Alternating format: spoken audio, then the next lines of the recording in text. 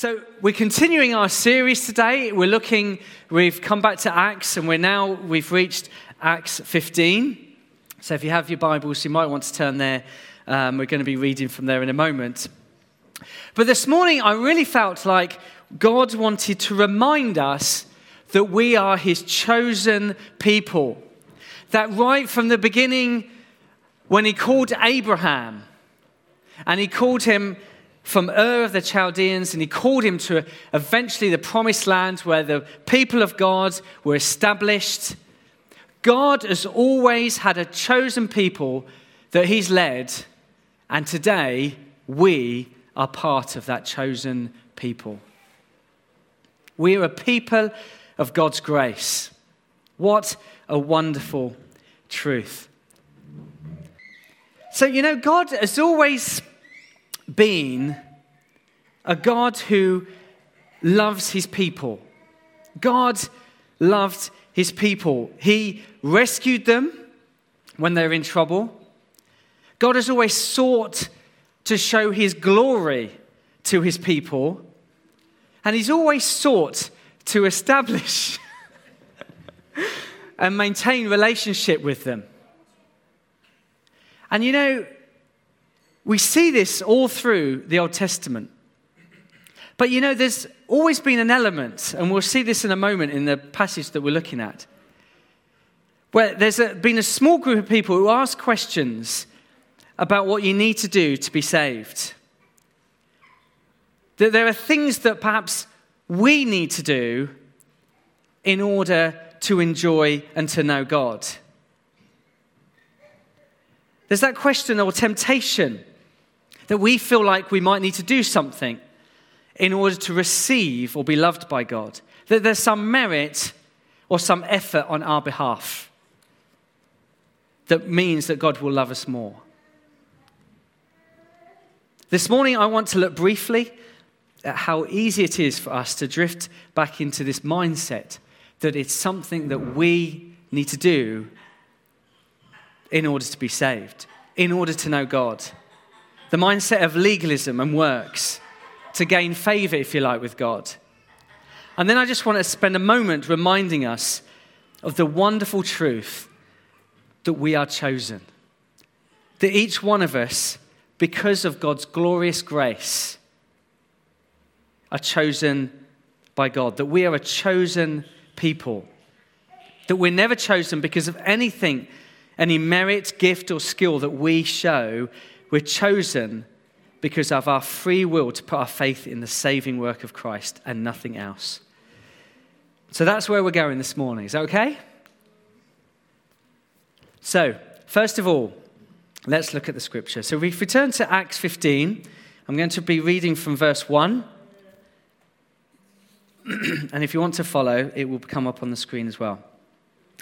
Some men came down from Judea to Antioch and were teaching the brothers, unless you are circumcised according to the custom taught by Moses, you cannot be saved. This brought Paul and Barnabas into sharp dispute and debate with them. So Paul and Barnabas were appointed along with some other believers to go up to Jerusalem to see the apostles and elders about this question. And verse 5, some of the believers who belonged to the party of the Pharisees stood up and said, the Gentiles must be circumcised and required to obey the law of Moses. The apostles and elders met to consider this question, and after much discussion, Peter got up and addressed them. Brothers, you know that some time ago, God made a choice among you, that the Gentiles might hear from my lips the message of the gospel and believe. If you remember when we looked at Acts 10, God appeared to Peter and it gave Peter a vision of a sheet filled with lots of animals. And straight after that, Peter went to Cornelius' house, and the first Gentiles that he saw come to faith in Christ. And verse 8, Peter says this, God who knows the heart showed that he accepted them by giving the Holy Spirit to them. We're living in exciting days that the Holy Spirit dwells in his people. And here we are in the book of Acts when we see the Holy Spirit imparting and impacting people's lives in a powerful way. And for the Jews, this was a big thing, that the Holy Spirit was coming on Gentile people. In fact, Cornelius was a God-fearing man, and the whole of his household and his friends were gathered, and the Holy Spirit fell on these people. And Peter was there and witnessed this. God was doing an amazing thing, and Peter witnessed this. And here he is talking of this experience. God, who knows the heart, showed that he accepted them by giving them the Holy Spirit, just as he did to us. He made no distinction between us and them, for he purified their hearts by faith. Now then, why do you try to test God by putting on the necks of these disciples a yoke that neither we nor our fathers been able to bear? No, he says. Exclamation mark. We believe it is through the grace of our Lord Jesus that we are saved just as they are. There we are, the key verse of this passage. Let's look at it again. We believe it is through the grace of our Lord Jesus that we are saved just as they are.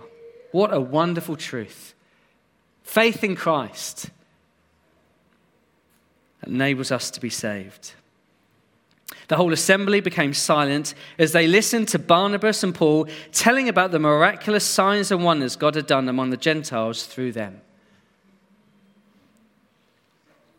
Amazing miracles that God was doing among the Gentiles.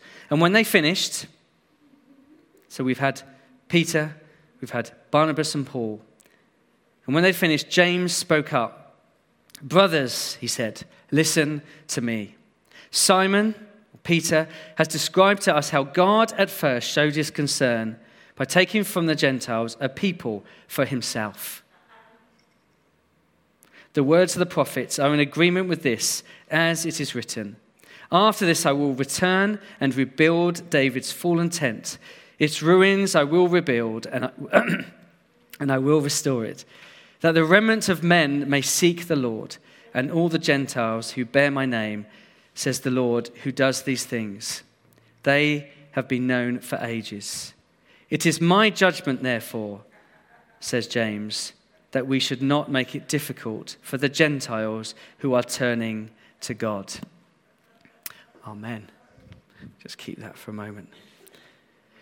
So we see here, and in fact throughout history, that God is more interested in the heart than he is anything else. God is interested in the heart of the people, the Gentiles. Cornelius, as I said, was a God-fearing man, a Roman centurion. And he was interested in the heart than anything else. Peter notes in verse 9, as I just read, that God makes no distinction between us, the Jews, and the Gentiles, for he purifies their hearts by faith. God loves us, and he wants us to give him our hearts. You know, he wants us to give him the things that we find difficult, things that we fear, and things that make us feel angry. You know, your week can be filled with lots of things that can stir up all sorts of reactions in you. And God wants us to know that he is with us amongst everything that we experience and go through. And he's interested in our hearts and our heart's response to when things happen. We are God's chosen people, and he has said he will be with us. And we see in this passage that is very much drawn out that Jesus is the one in which we find hope, we find strength, and we find comfort. But as we look at this passage, there were some that found it difficult, some of these, if you like, hardline Jews who find it difficult to trust just in the saving worth of Christ. They perhaps hadn't had the revelation that Paul had, blinded on the road. They hadn't had the vision like Peter that led him to Cornelius' house. These men were teaching that unless you abide by the law or carry out the law of Moses, you can't be saved. I mean, in essence, these men were saying that believing in Christ and following him was not enough to be the people of God. But why? Why were these people so passionate about it? Well, the law was very important to them. You know, they trusted in the law of Moses for generations. You know, the law of Moses is detailed in the Word of God. Circumcision was a covenant between God and his people. In Genesis 17, it says, "This is my covenant, which you shall keep between me and you and your descendants after you for generations to come." It was their heritage. It was where a lot of the Jews found their identity. It was a challenge for them to let go of being identified with the law. It's a challenge for them. It's a challenge for them to begin to walk in the freedom that grace offers. The grace of being a son or daughter of God rather than a slave or a servant. Imagine being, I had this picture of imagining being in a cage all of your life. It's a bit like that. They followed this book. They followed the rules. They followed the law. And then all of a sudden, they're told, actually, there's a better way. Imagine being in a cage all of your life and being told, hold on a minute, I'm just going to open the door for you and you can fly. You're free to go. Or imagine building your life around a system or structure of rules and regulations. And your life is all established on these things. These are the things that are important. And someone comes along and says, you don't need all these things anymore. They're great. They worked. But there's a greater and more wonderful way and powerful way. And a way that you can experience joy and freedom and hope. You can step away from that shack and come into this beautiful, wonderful garden. Life of freedom in knowing God's grace. That actually can be a bit scary. Almost too good to be true. Walking into the complete freedom of knowing God's faithfulness and grace. But it's the best decision you could ever make. Already God may have put something in your heart of saying, God, I know it's right to give this to you, to trust you for this. Give me the confidence to walk in freedom. I'm reminded of the Israelites when they left Egypt. They'd been in bondage for many years. They'd spent generations living as slaves, subjected to the pharaohs, building the pyramids. They were slaves. But God set them free. God brought them out of Egypt by a series of miracles. God's power was demonstrated as they walked through that Red Sea. But then it took them 40 years in the wilderness to really know what it meant to be free. Hopefully it won't take us 40 years. But it took them 40 years to work out what it was to be children of an inheritance, to be the children, the chosen people of God. It took them a long time to work it out. They were so used to being slaves. They were so used to being slaves to a dictator, being slaves to the Pharaoh. In fact, some of them wanted to go back. I can't, the freedom is too good. It's too free. They want us to go back. Exodus 16 talks they say, if only we died by the Lord's hand in Egypt. It's sometimes easier to go back to what you know than pressing forward into what God has for you. Pressing forward can take courage and, trust in each other and God, that God will take us and lead us. God is a loving Father. The one thing that Colin said earlier, he's a loving Father. He's with us, he's for us. He's always been a loving Father. And he speaks of acceptance and calling to our hearts. God has called each one of us to see his purposes outworked. Are there cages that God is wanting us to fly from? That we put around ourselves, or things that we believe about ourselves that aren't true? You know, the law is important. We need laws to protect us, to help us function as a civilized society. But these men in Acts 15, these men that come from Judea, these men that say that Gentiles have to be circumcised and they have to obey the law of Moses. You know, they're not interested in the law. They are interested in using the law for their own ends. They're interested in using the law to justify their own salvation. In other words, legalism. They're using legalism as a way of justifying their own salvation.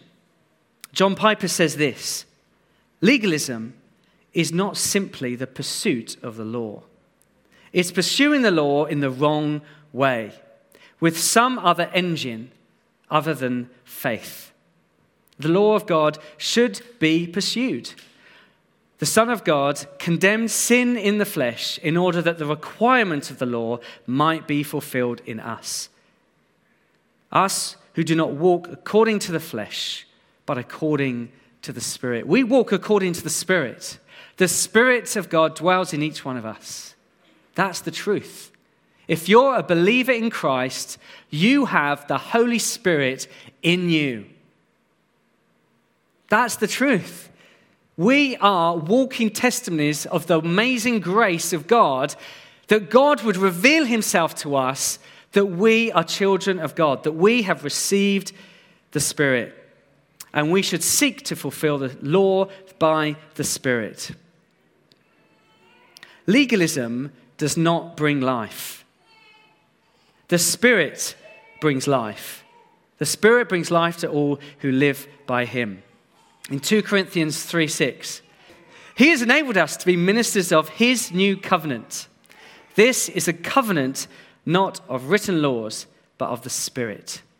The old written covenant ends in death, but under the new covenant, the Spirit gives life.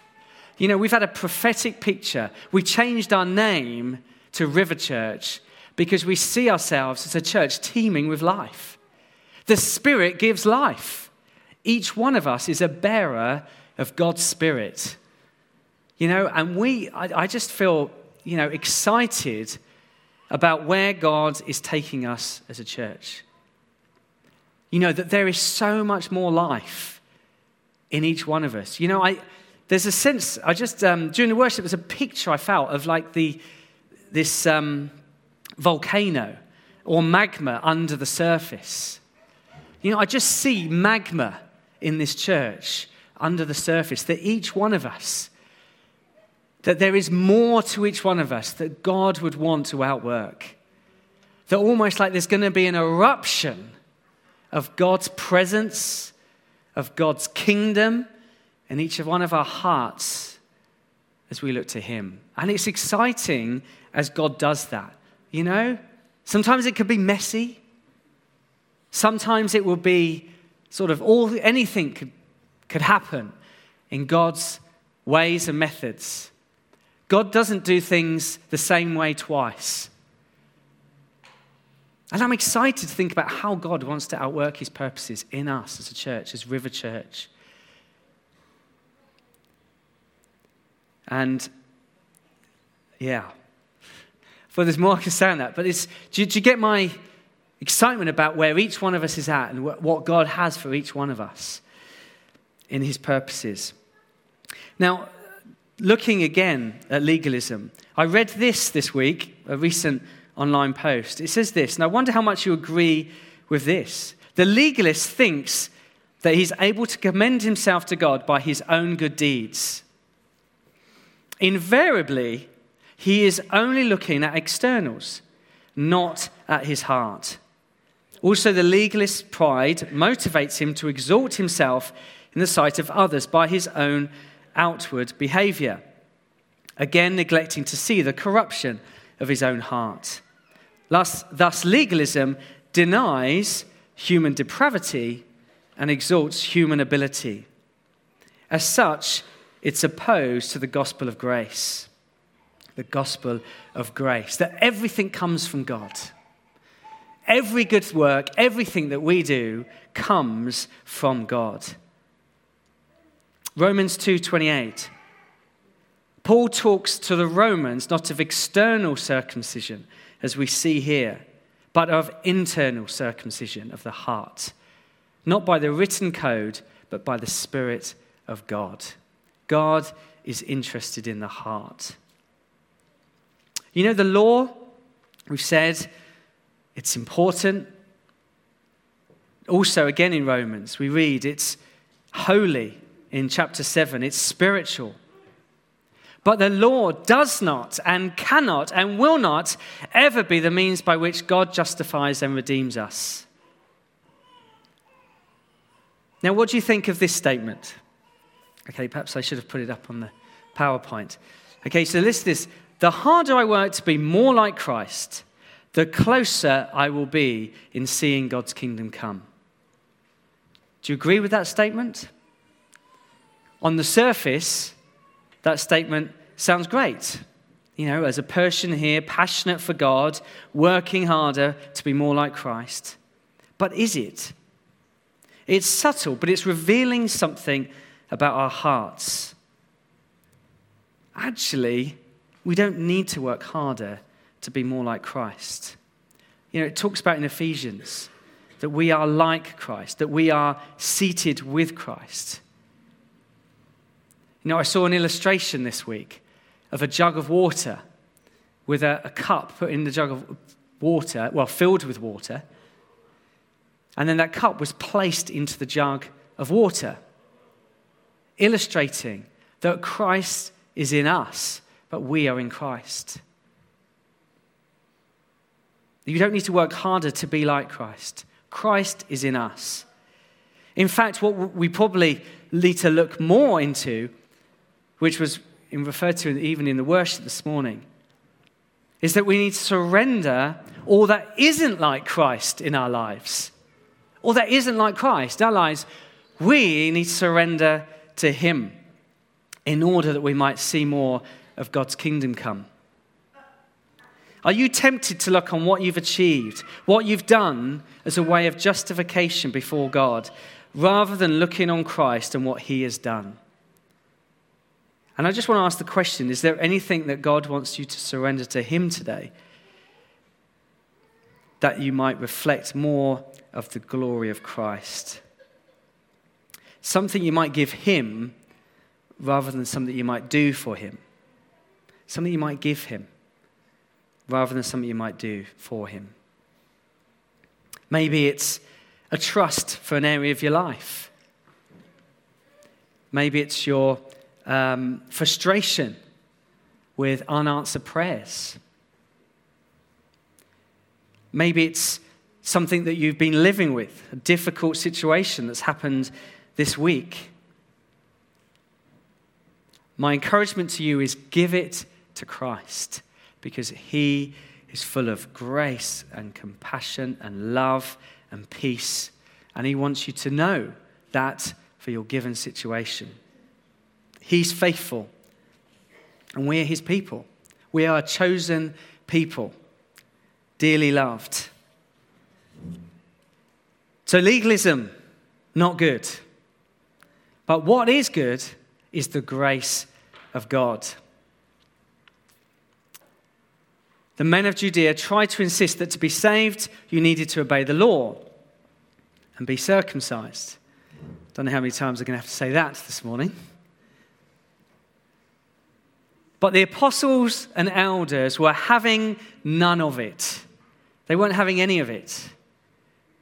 There was lots of discussion in this time together, but they came to the conclusion that to belong to God's family, to be God's chosen people, all that was required was to receive God's gift of his Son, Jesus. To have faith in the saving work of Christ alone. You know, what a wonderful relief that we are here today based on God's work, not our own. You know, and I really feel God wants us to just spend a few more moments looking at and knowing in our hearts the grace of God. To be reminded of the grace of God.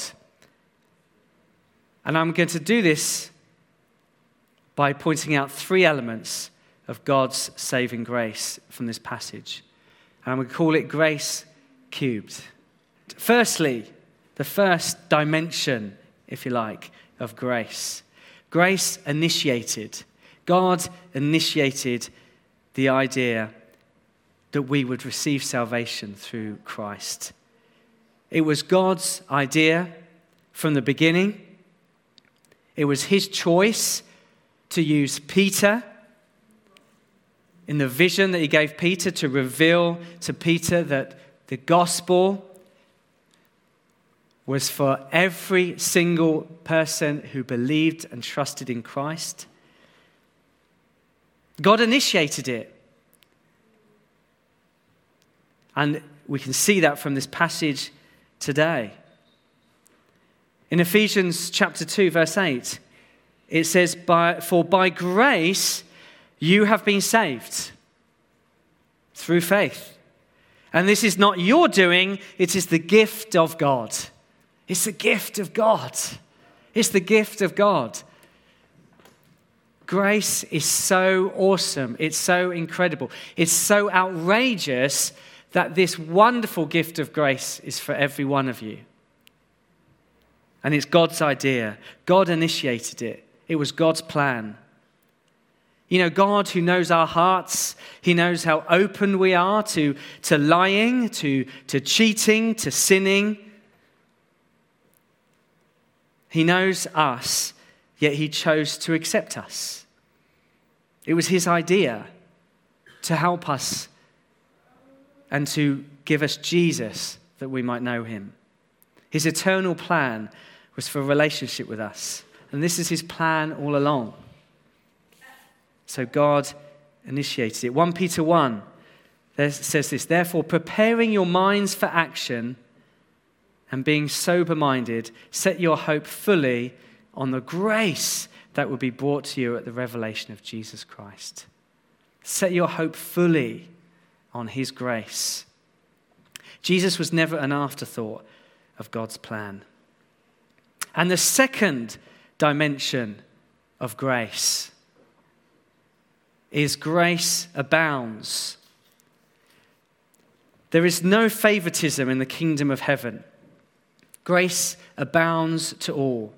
We are all accepted and loved and treasured the same. Do you believe that?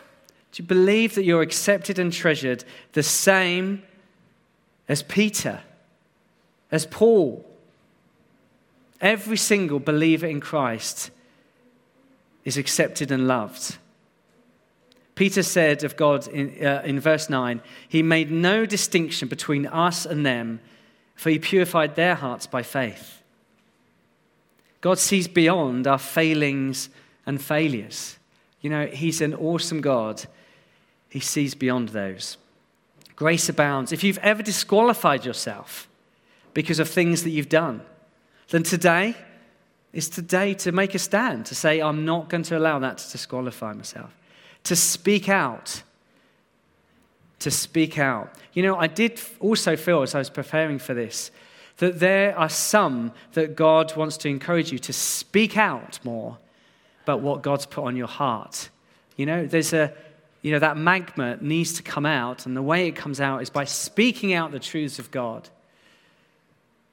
Here in this council, it was good that these guys, these Jewish Pharisees, challenged this in this council, because it enabled these apostles and elders to say, actually, it is just by grace that you receive salvation.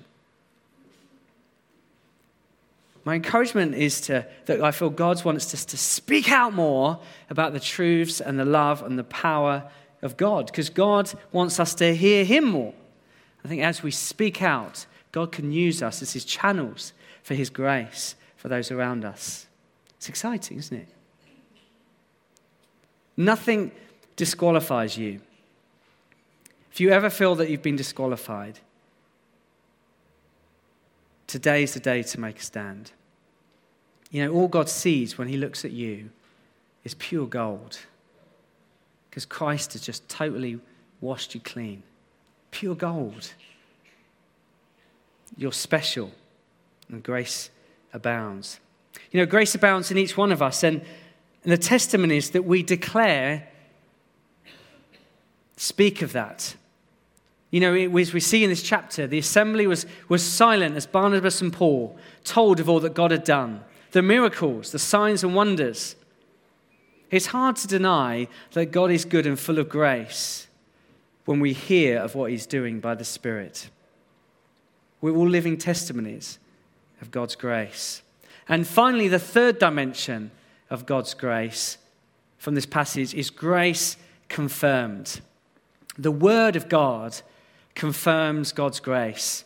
That this grace is something that is not for the select few, or even those that follow certain rules, or even those that are of a certain background, but it's a grace for all who receive Christ. And James makes it clear that he wants to make it easy as possible for any who seek to trust and follow Jesus. As he goes on as well to say in verse 15, the words of the prophets are in agreement with this. James, the one who's considered perhaps the leader of this Jerusalem church, takes all that's been said throughout the whole discussions, what Peter has said, what Barnabas and Paul has said, and expresses his absolute belief that from the apostolic evidence to the prophetic word of God, that Gentile Christians now belonged to the true Israel. They were included in the people of God. They were part of God's chosen people. And so are we. Isn't that exciting? We are part of the wide family of God that exists all over this planet. Across every nation, a people that trust and believe in Christ. For by grace you have been saved through faith, and this is not your own doing. So it was a complete mindset shift for some of these early believers, but one in which we must continue to fight for time and time again. This year, 2017, celebrates the 500 years since the Reformation articles were posted, that Luther posted on the door of the church. And one of the main points of those articles is that we are justified by faith alone, and trust in Jesus Christ. Even the church hasn't always got it right. We have to fight for this because it's counter-thinking, if you like. It's opposite to what we think. We don't deserve this. We can easily disqualify ourselves. But it's an important truth that we need to grasp, because we receive by faith the goodness of God. He is such a lavish God. Nothing can take away his grace when we trust and receive Christ. So, let's ensure we continue to grow in our understanding of God's grace. that we too have received and that we share this grace with those around us. There's lots of ways that we can be people that demonstrate God's grace to those around us. You know, we are carriers of God's grace. The good news of the gospel is in our hearts. And, you know, this was a very significant part in the book of Acts because it made something very clear to the church. And it's interesting from this point, it's a very crucial point in the book of Acts, where from this moment, the focus moves away from Jerusalem and Peter. In fact, Peter's not mentioned again in the rest of the book of Acts. We're looking at Paul and his missionary journeys throughout Asia, moving into Rome and other parts where the gospel spreads throughout this surrounding area. And God wants us to be grace bearers for those in our communities, those we see and meet around us. Can we stand? I'm going to pray for us, and then we're going to have some worship in terms of responding to what God might have said to us this morning. Father God, I thank you for your word. Thank you for your grace, Lord, which is so abounding. It's so awesome. It's so wonderful. And we love you for it. Thank you, Lord, for it. Just pray now, Lord. Just settle in our hearts that wonderful truth that we are your children, that we've received your grace, Lord. Thank you, Jesus. Thank you, Lord. Thank you. Amen.